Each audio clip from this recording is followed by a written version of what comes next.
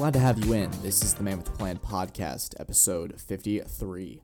Guys, as always, thank you for all the support that you continue to give the show, continue to give the podcast.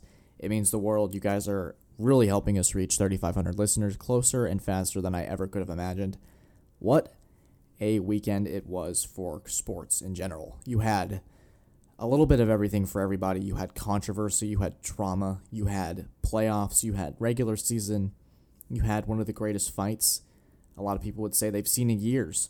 A certain New Yorker wanted me to shout out the Fury-Wilder match, a great win by Fury. I think the great thing with boxing and just that sport in general is the presentation and how they get that sport to line up.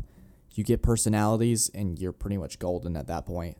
I love to be able to just sit down, watch a pay-per-view, and it's a really good fight. I think that it makes the payoff a little more worth it, and I think that boxing and the MMA and WWE, that whole presentation aspect, I think a lot of sports could learn from. It's really fun to watch, and I really shout out to Deontay Wilder, and Tyson Fury. Great fighters, and ultimately Fury takes round 3. College football was insane this weekend. You had an insane weekend with the NFL. You had baseball playoffs, the Red Sox, 2 straight walk-off wins. Really great baseball. If you're a guy that doesn't really listen or watch a lot of baseball stuff, the playoffs is the time to see it. It's the time to live it. Someone, especially like me, who's wanting to learn more baseball and be more involved in that sport, especially when you got a brother-in-law coming to town that's going to be a big baseball guy.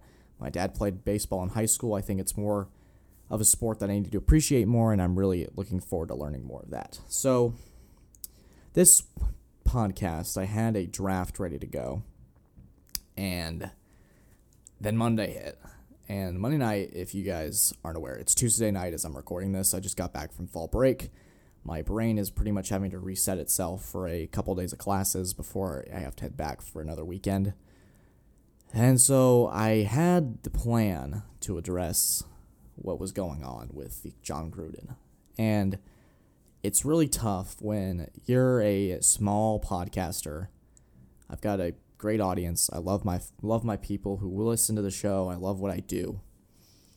And you really struggle to figure out how do you add your voice into a conversation that's pretty much as negative as it can get right now. The whole situation, we're not going to get into the details of the emails, the whole situation with what happened.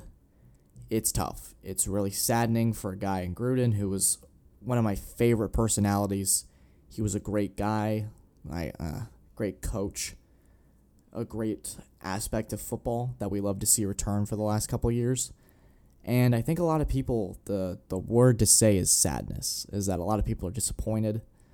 It's a really strange turn of events. The first email leaked this week, and the Raiders came out and played pretty poorly on Sunday.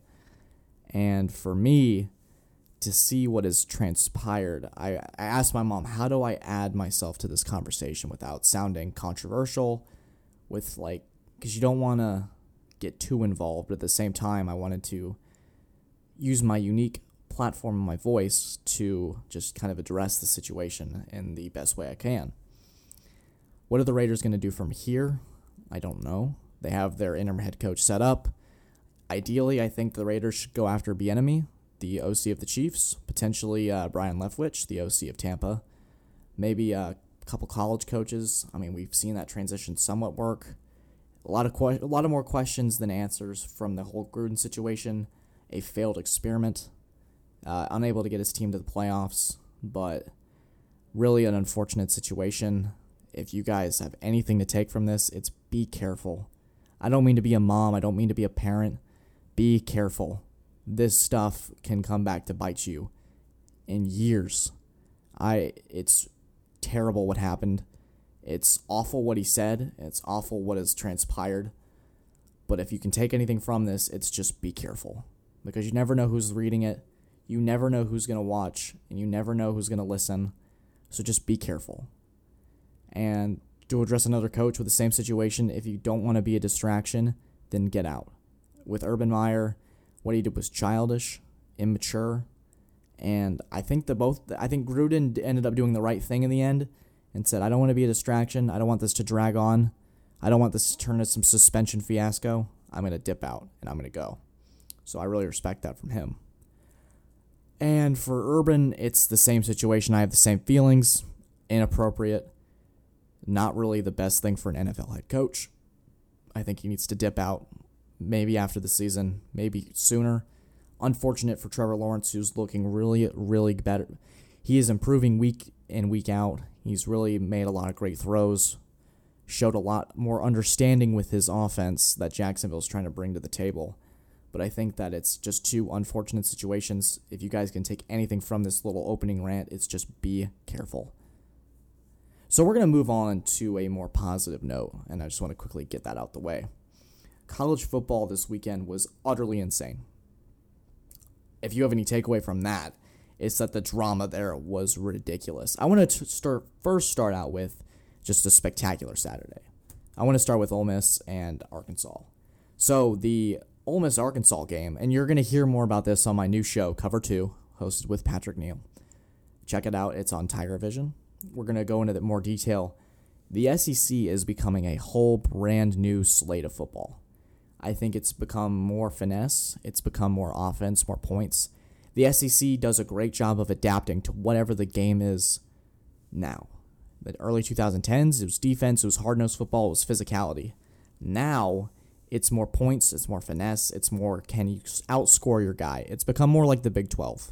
And with the additions of Oklahoma and Texas, I think that's the SEC's trajectory moving forward. I think good on Alabama, good on Ole Miss, good on Arkansas for seeing that and being able to get ahead on the times. And Georgia is the team that doesn't really closely resemble that mantra or mix right now, but I think they'll eventually pick up on that, and I think they would be more explosive with a Pickens, but their defense has shown otherwise. They really need to be explosive right now. They have one of the better defenses in the country, and as you continue to move on and football becomes more of an offensive game, I think that the SEC has evolved with that.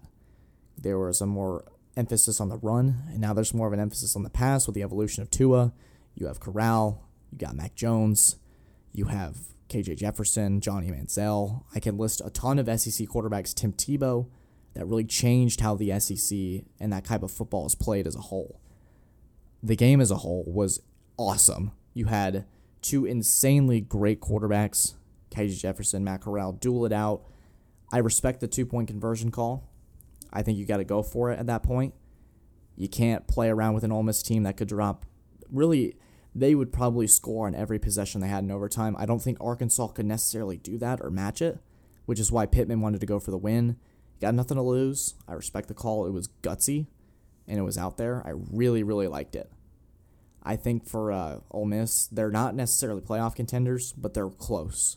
And they looked like a team that really rebounded after a tough loss against Alabama. I mean, they got their butts kicked. It was brutal.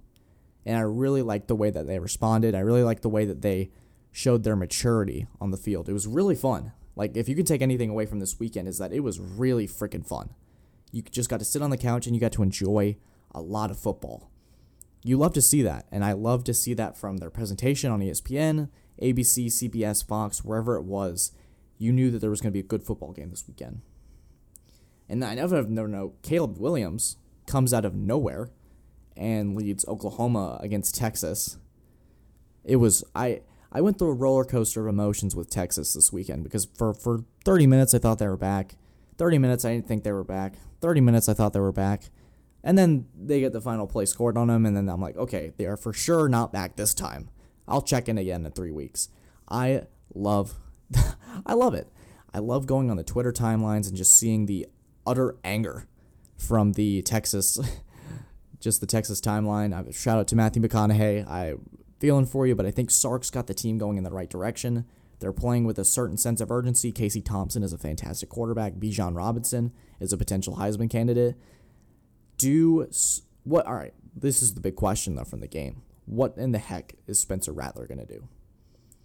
I don't know. I genuinely don't know. He is unpredictable. He is unpredictable as a player. He could have a great game, and then one day he has a good game. You really can never tell with him. I think that he's a great presence on the field. He brings a great energy. Sometimes I think he's a little sloppy, a little careless with the football, and it kind of reflects in his personality. I think he's just that kind of guy, like a Zach Wilson or a Johnny Manziel, a guy that's a little more loose with the football. Likes to create plays. More of a traditional pocket passer, though. But when he has his moments, good and bad. So we'll see where that Spencer Rattler story takes us as the college football season progresses. But it's something to look out for. It's very interesting to see. Oklahoma might have found themselves their playoff spark with Caleb Williams. Oklahoma, a team that has not impressed me at all this year, finally looked like the team that they were supposed to look like. Offensive firepower with Lincoln Riley. It looked like Lincoln Riley was comfortable with making new calls and making new certain adjustments. I think that Oklahoma as a fan base, as long as their defense can hold up and play like it did when the offense was struggling, I think that's a dangerous team that could potentially match up well against Georgia. But on the other hand, I don't know if anyone can match up with Georgia. Another point of emphasis this weekend was that Alabama went down in flames. So Texas A&M, a team that got whooped by Mississippi State, was thoroughly beat upon. So I'm going to shout out a couple friends. I went to Boone Hall this weekend. If anybody knows what that is, it's a fright night in Charleston, South Carolina. And it was fun. I was scared. I was pop scared.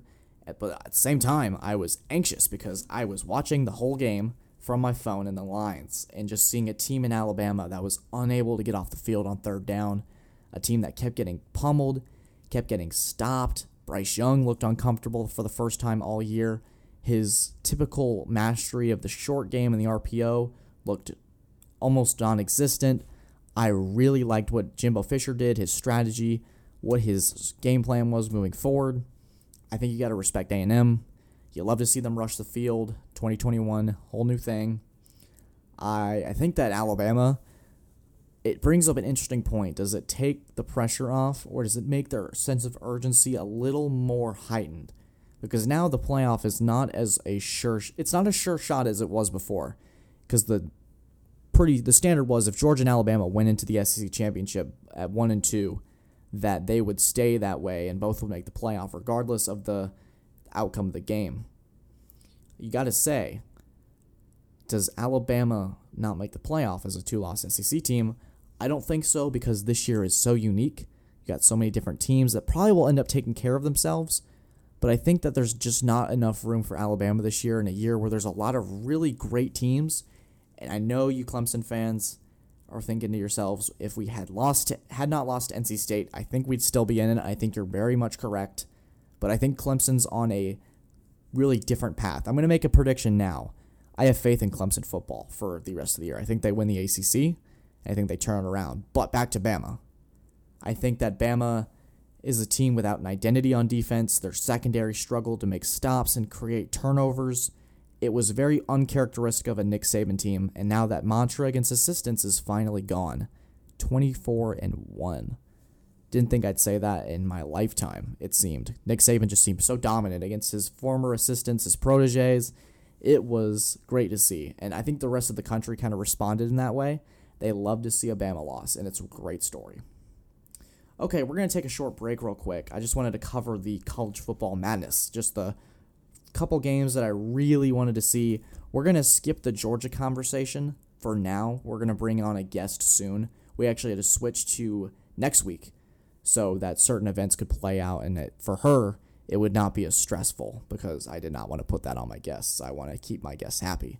So you will see her next week for a Georgia segment. We're going to talk that next week in episode 54. But when I return, I'm going to give you my Super Bowl favorite, and I'm going to give you my reasons why and why I didn't ever expect it.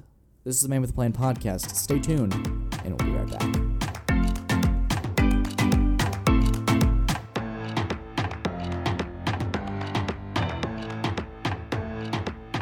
And we are back. This is Man with a Plan podcast, episode 53. We're glad to have you in. It should be a Wednesday morning or Wednesday afternoon as you're listening to this. Hope you're doing well. Hope classes are going well if you're a student. Hope everything is fine in your day and in your week. So, the NFL. Another day, another great round of football. I love so let me set the scene for you for this weekend. Clemson was so gracious as to give us a fall break. So I got to turn off my brain, not worry about any assignments or labs or college or anything like that. Just sit there unannounced, unattended. Don't eat anything. Just give me some food every now and then. And let me just watch football. And I just want to tell you my general impressions of this week. I mean, there's a lot going on, so I just wanted to kind of scramble it, and then I got a nail in the coffin for you guys. You're either going to love me or hate me. I know certain people will, and certain people won't. So I'm excited to get into that one. But so certain teams this weekend failed to impress me. The Raiders, the Broncos, the Panthers, they're starting to fall apart. I think the Raiders, we talked about it earlier, they're going to go through some turmoil this year with John Gruden. Not the Bears. Gosh, I actually think the Bears are actually doing pretty fine with Justin Fields. The Raiders, the Broncos, there it is. Gosh, it's like my memory just fades from my existence. It's crazy. The Broncos are also starting to unimpress me. The Panthers, unfortunately, as if my roommate is listening, he's not really a sports fanatic, and I don't expect him to listen, but his gunslinger Sammy is starting to fall apart. And I feel bad for him because I think the Panthers are a well-constructed team, well-constructed roster. It's just about finding that balance. And with Sam Darnold, I think that sometimes when it's not all there for him, he starts to panic. And it showed against a this Philadelphia Eagles team. That was not the team to lose to. Philadelphia's a mess. I don't think Jalen Hurts is the guy yet. He hasn't shown me enough. He shows me flashes at points. I just don't think he's very accurate with the football at times. I think he's a little erratic, holds onto the football a little too long. I think that he's a great dude, great story. It's just, he's really not put it all together yet. And it's really frustrating because I really like him and I really like his story. As for the Panthers, a well-constructed roster that's slowly falling apart. Could they make a move for Deshaun Watson? We'll see. The whole Deshaun Watson thing is a whole nother situation that we will not get into. I've already spoken enough controversy on this podcast to last me a lifetime, so we're not going to get into that. But maybe they go for a move. Maybe they go for a new QB. Maybe they go for the draft. Who knows? They have the capital for it. But I think they want to let the Sam Darnold experiment last a little longer just to kind of play it out and see how things work.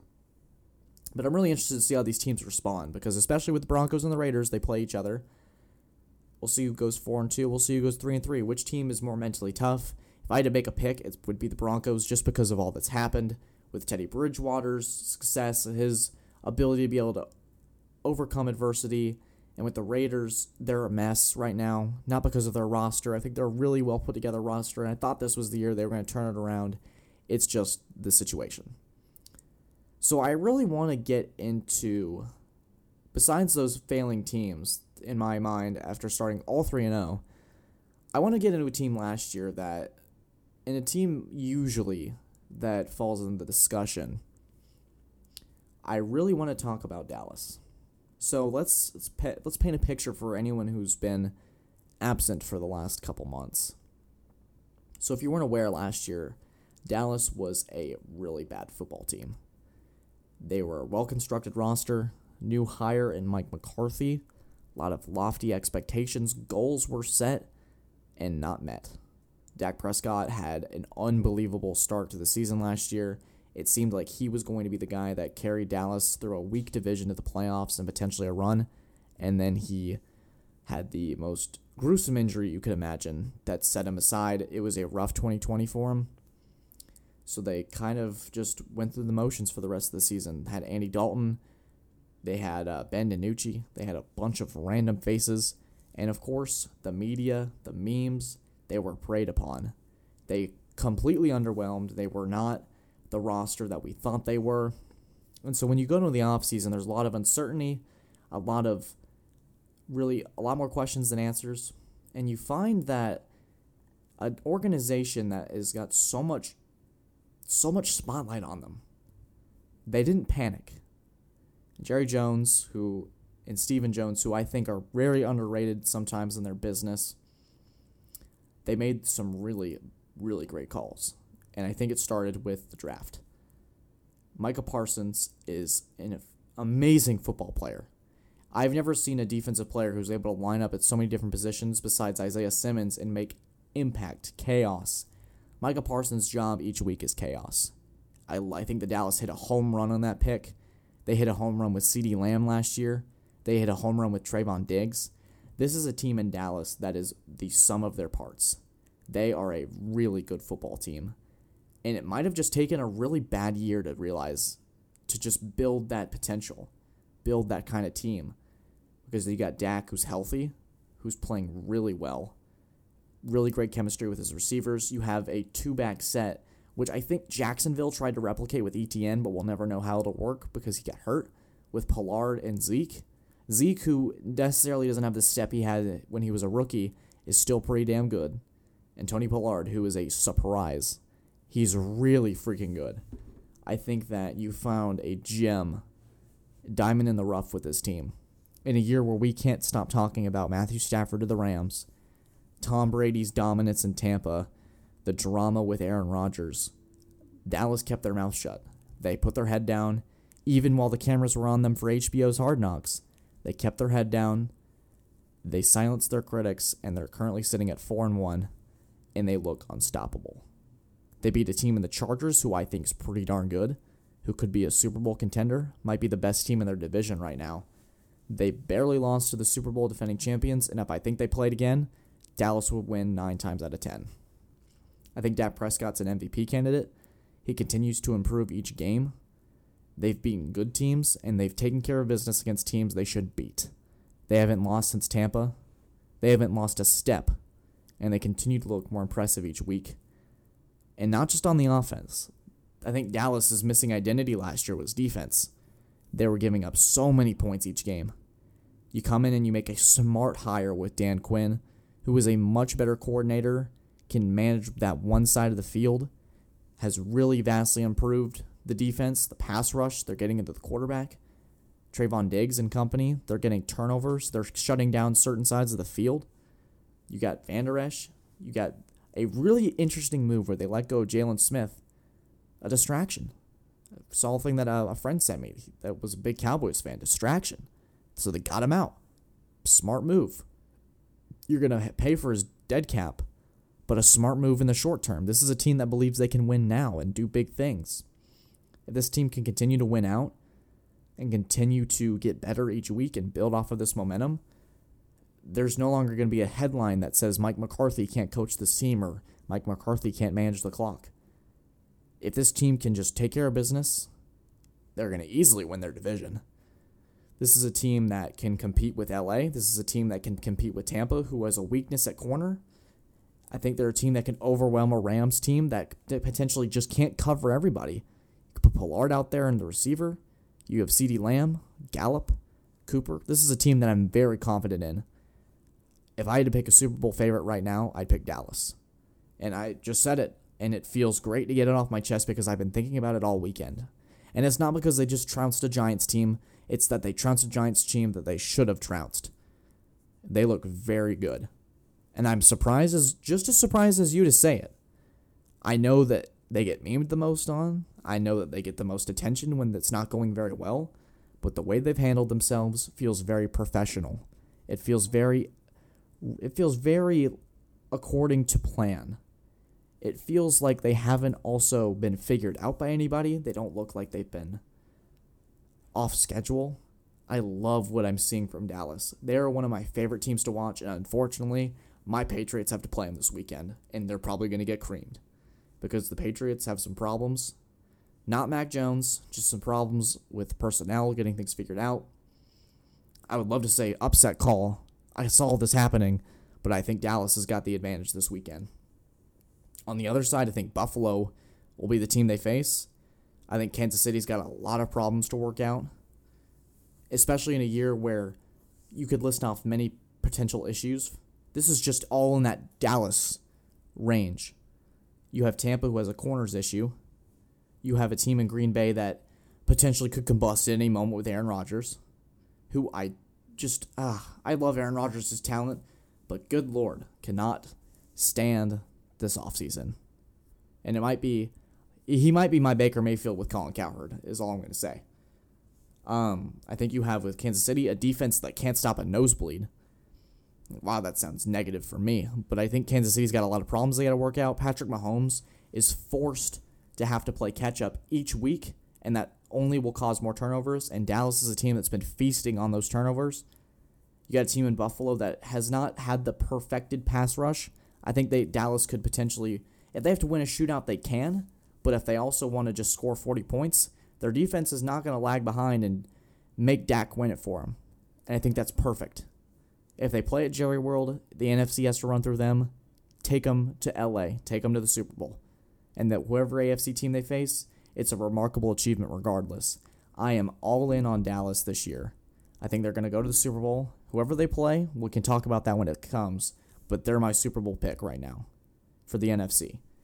I think Buffalo or LA is my AFC pick. And I know it's only been 5 weeks, but I feel so confident and I feel so good about this Dallas pick. I really, really do. Maybe I'm buying into the hype.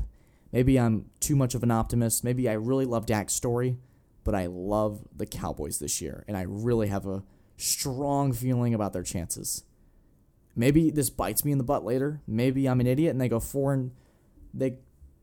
under 500. Anything can happen. It's the NFL. We play on Sundays for a reason, but right now my pick would be the Dallas Cowboys in the NFC.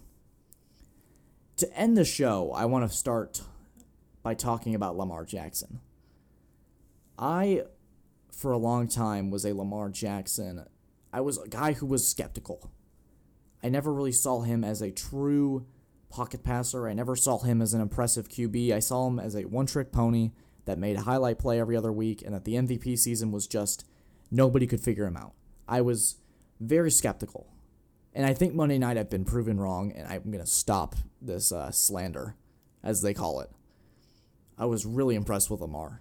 And I was like, I can't not do this show now and not talk about Lamar Jackson and how fantastic he was. He was down 25-9, I believe it was, and had no choice but to throw. So they can't rely on their typical option offense, the RPOs. They had to win with Lamar's arm, and they won it against a really, really good Colts team. Not because of their record. I think their record is not indicative of they're not indicative of how really good they are. Their defense is really good. They got great players like Darius Leonard, DeForest Buckner. I just think they're trying to figure out what their identity is with Carson Wentz. Unfortunate loss. Maybe if Rodrigo Blankenship misses or makes that field goal, we're talking about a different story, but I really like the Ravens. They also might be one of my other Super Bowl teams. I really like the Ravens too. I think Lamar Jackson, I know he has me blocked because I was an arrogant teenager that said he was bad on an IG Live after a Clemson game. That's a story for another day. We might do a whole story on Grayson's fails in sports, and it might really be fun for you guys because no one likes a good story. No one likes a good story more than I do, especially when it's about my own just funny failures, and that's one of them. We'll save that for another time. Maybe 60 episodes in, or 65 or 70, we'll do Grayson's great fails, or the man with no plan, and we'll just do a whole blooper episode. Shout out to you, Victoria, for that idea.